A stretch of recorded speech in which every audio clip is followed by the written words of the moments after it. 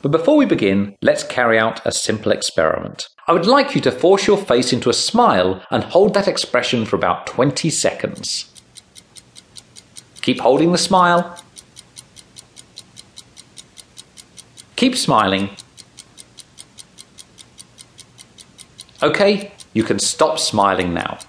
A few years ago, I wrote a book called Rip It Up, which was all about the as-if principle. The simple idea that behaving as if you feel and think in a certain way actually changes your thoughts and feelings. So a few moments ago, when you forced your face into a smile, you should have started to feel a little bit more cheerful.